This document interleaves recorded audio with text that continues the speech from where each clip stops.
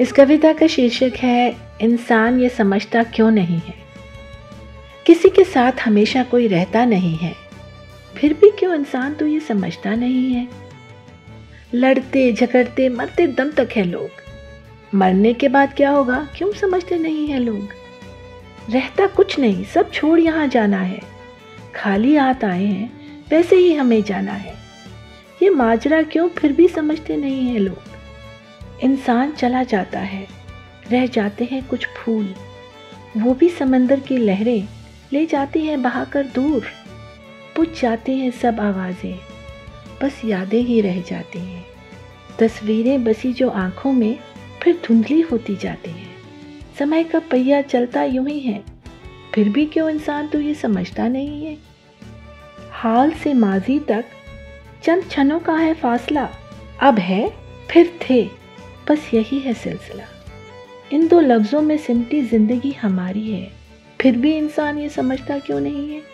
तेरा मेरा करके तमाम जिंदगी बिता दी, दुनिया के तमाशे में अपनी हस्ती मिटा दी। शबो रोज़ ये तमाशा होता बस यूं ही है, फिर भी क्यों बंदे तो समझता नहीं है। अक्सर जो देखता है वो होता नहीं, जो होता है वो तू देख सकता नहीं, फिर भी क्यों इंसान तो ये समझता नहीं।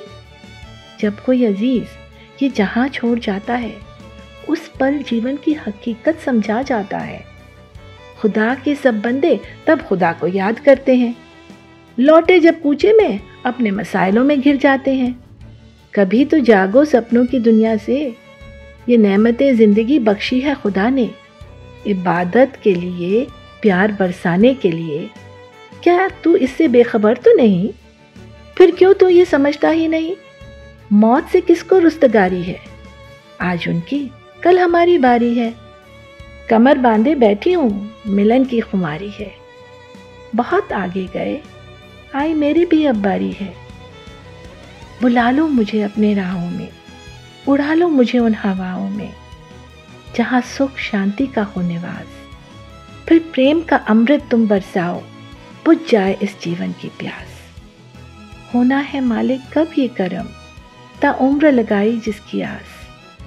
फिर होना है जो होना है, वो होने से रुकता नहीं, उसके बिना इस दुनिया में पत्ता भी कभी हिलता नहीं।